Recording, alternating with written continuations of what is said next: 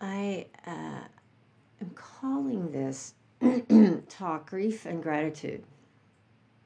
And I was thinking this last week, as I was thinking about what to talk about tonight, I was thinking that November is Gratitude Month, typically considered that because of Thanksgiving and the idea of giving thanks and gratitude. And I think it's a beautiful practice, but I didn't think about that at all or didn't talk about it because of all the stuff that's going on in the world, and I'm offering some talks around that.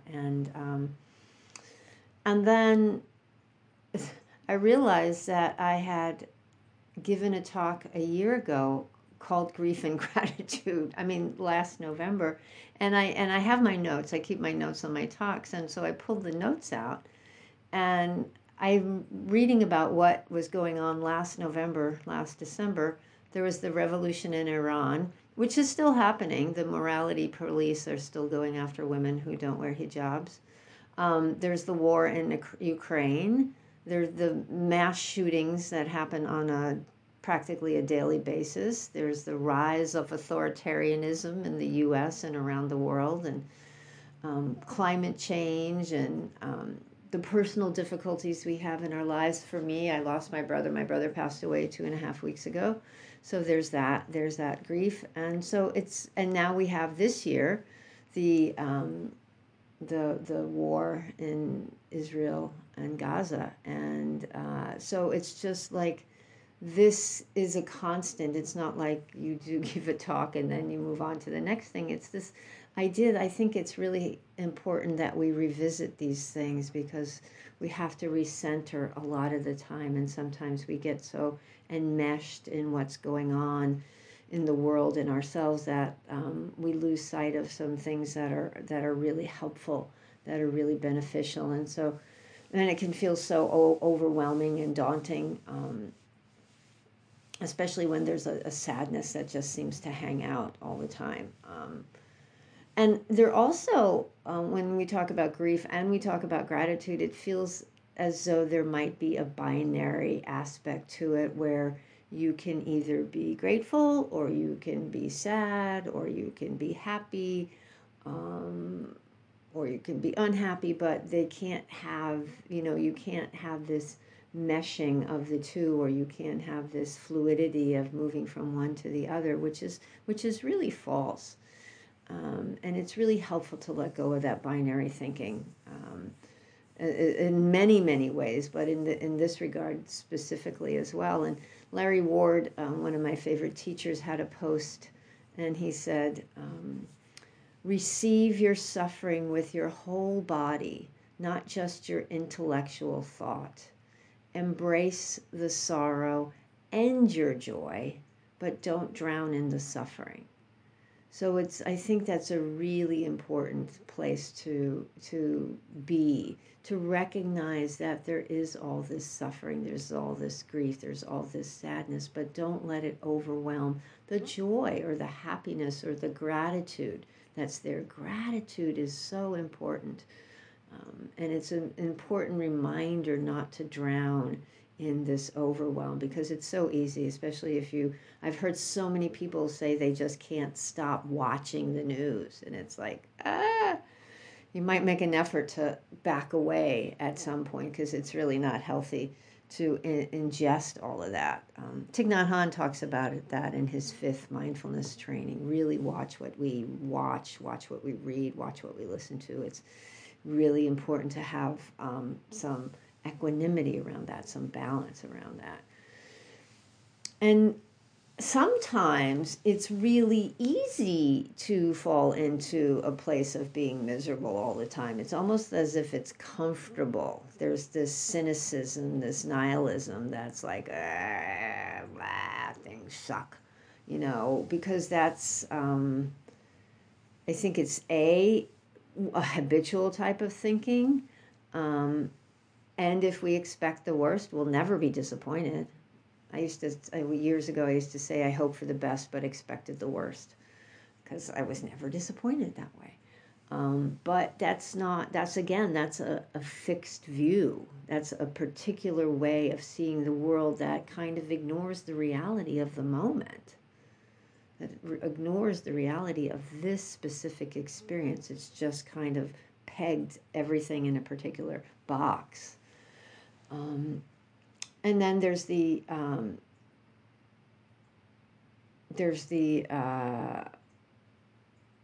judgment we might have on ourselves about how can we be happy when there's so much unhappiness, so much suffering in the world.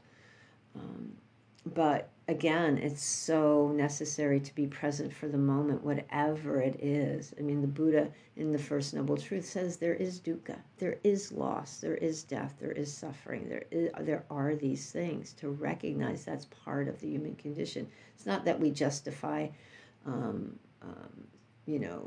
harm, but with that we have this recognition that it's part of our experience. And it's also important to see hope or to see the gratitude, to see the beneficial side of things. And Roshi Joan Halifax talked about wise hope, and she said where we see things as they are, but we also understand our ability to transform it, so that we can work towards transforming things, that we are not doomed or fated to experience A, B, or C, but we do remain firmly rooted in reality. There's something from a Jewish, I don't know if it's the Torah or the Talmud, a writing that something that says, and I'll have to catch the quote. I have it somewhere, but I didn't write it down for this. That although we may not be, although the work may not be finished in our lifetime, although we may not be able to solve all the world's problems in our lifetime, it does not absolve us from working to try to end whatever injustice there is. So I think that's a really important piece to say, that we don't give up. And we learn to be with what's there.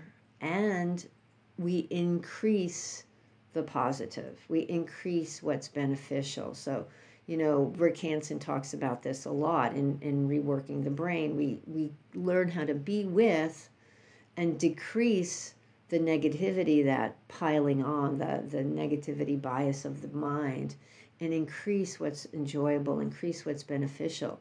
And one of the things that we can intentionally work towards is gratitude. Gratitude is something that we can each connect with if we really try, because it can be simple. It doesn't have to be grandiose. And it's an antidote to negative mind states, especially if we're stuck in them. And I used to be so dismissive of gratitude. I used to just say, ha.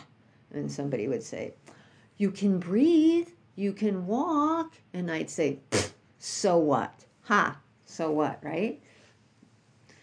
I tripped last week and I landed flat on my knee. Somebody asked me yesterday, he said, did you trip while you were hiking? I said, no, I was just walking through a parking lot and I just went boom down and landed on my knee. So it's still sore. So I have to walk upstairs one at a time, one leg and then one leg and then and the same thing walking down. It's fine. It's getting better. It's just going to take a while, but it's like, oh, I'm really grateful that I didn't bust my knee. I'm grateful that I can walk, because last Saturday night I was having a hard time. So gratitude, this dismissiveness of gratitude because it's not what I think it should be, or who cares? It's like, that's a real self-centered, egotistical point of view. But, when we can have this more spaciousness and this recognition of, wow, I can actually walk. Wow, I didn't really hurt myself. I banged up this and banged up that, but I'm okay.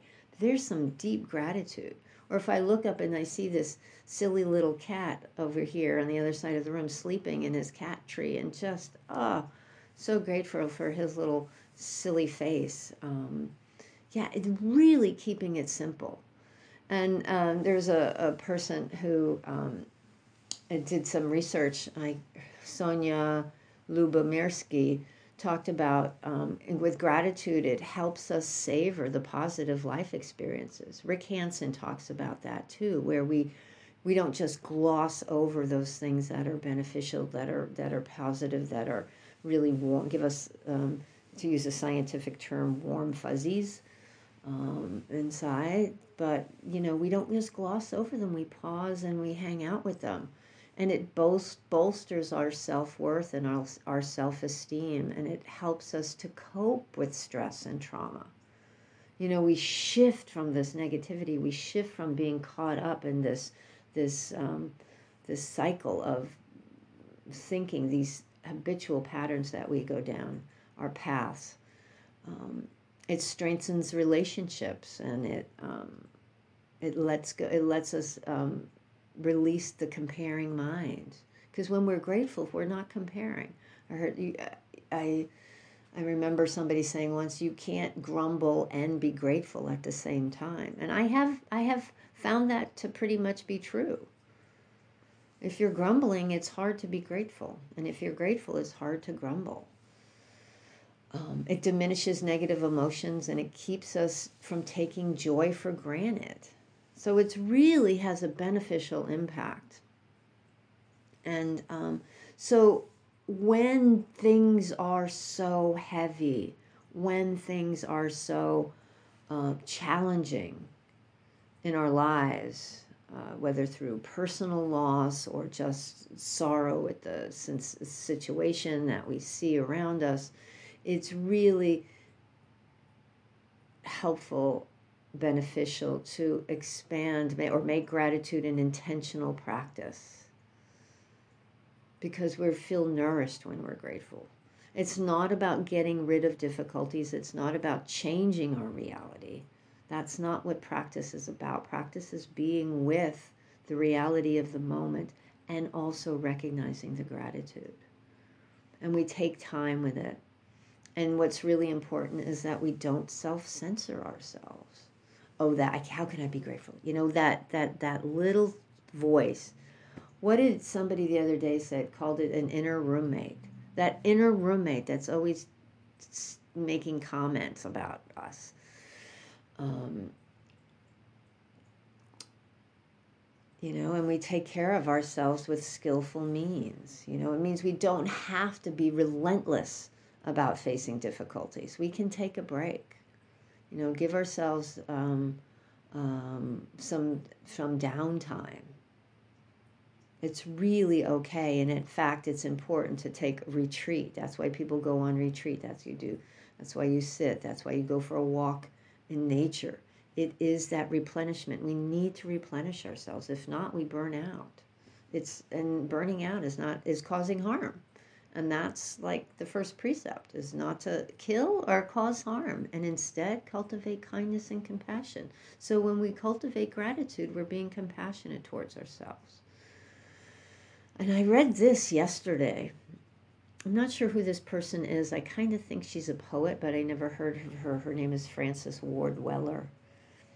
And she said, the work of the mature person is to carry grief in one hand and gratitude in the other, and to be stretched large by them. How much sorrow can I hold? That's how much gratitude I can give. If I only carry grief, I'll bend toward cynicism and despair. If I have only gratitude, I'll become saccharine and won't develop much compassion for other people's suffering. Grief keeps the heart fluid and soft, which helps make compassion possible. So you see, they go together, this grief and this gratitude. There's a perfect, they work. There's not one or the other. It's not a binary. They work together for this mature, I love that, the work of a mature person, to have this wise heart that sees clearly the reality of existence. The 10,000 joys and the 10,000 sorrows, they coexist. And as wise beings, we can be with both of them. We can be with the joy and the sorrow, the grief and the gratitude. I wrote a few weeks ago on social media, I made a post and I said, allow yourself to feel, allow yourself to cry, allow yourself to breathe, and let your heart be touched. That's what we're doing. We are opening our hearts. We're breathing, we're feeling, we're crying, we're laughing. We can be a full human. Let our human condition be full. I love the word precious. There's this preciousness of our lives. And it is precious. And so see if you can live it fully. Not pushing away, not grasping, not whatever, just being opened.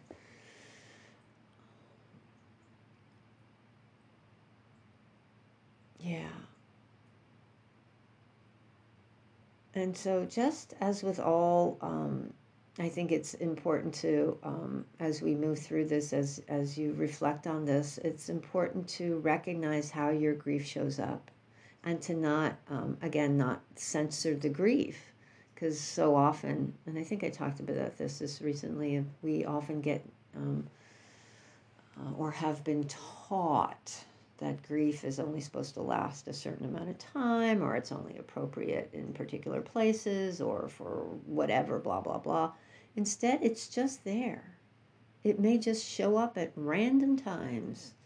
And can you greet it?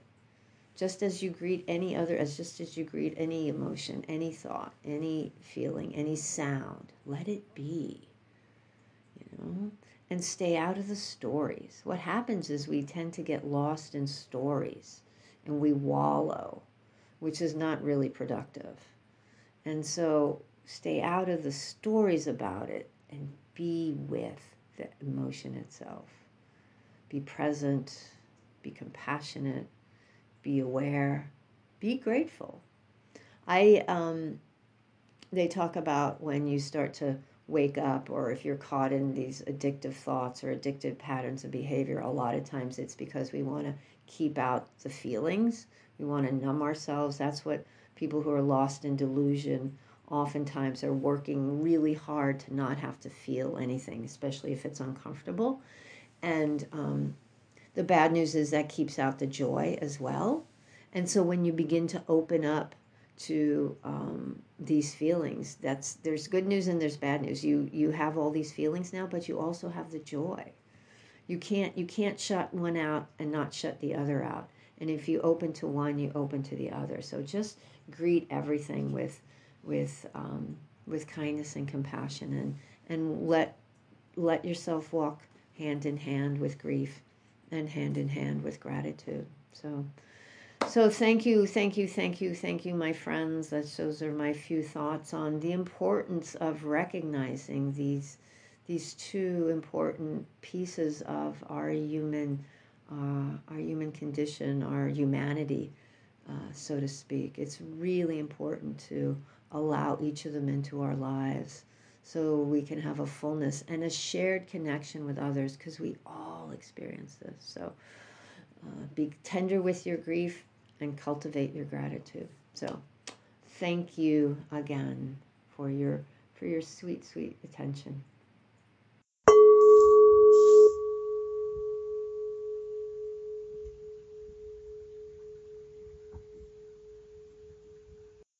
Thank you for visiting Undefended Dharma.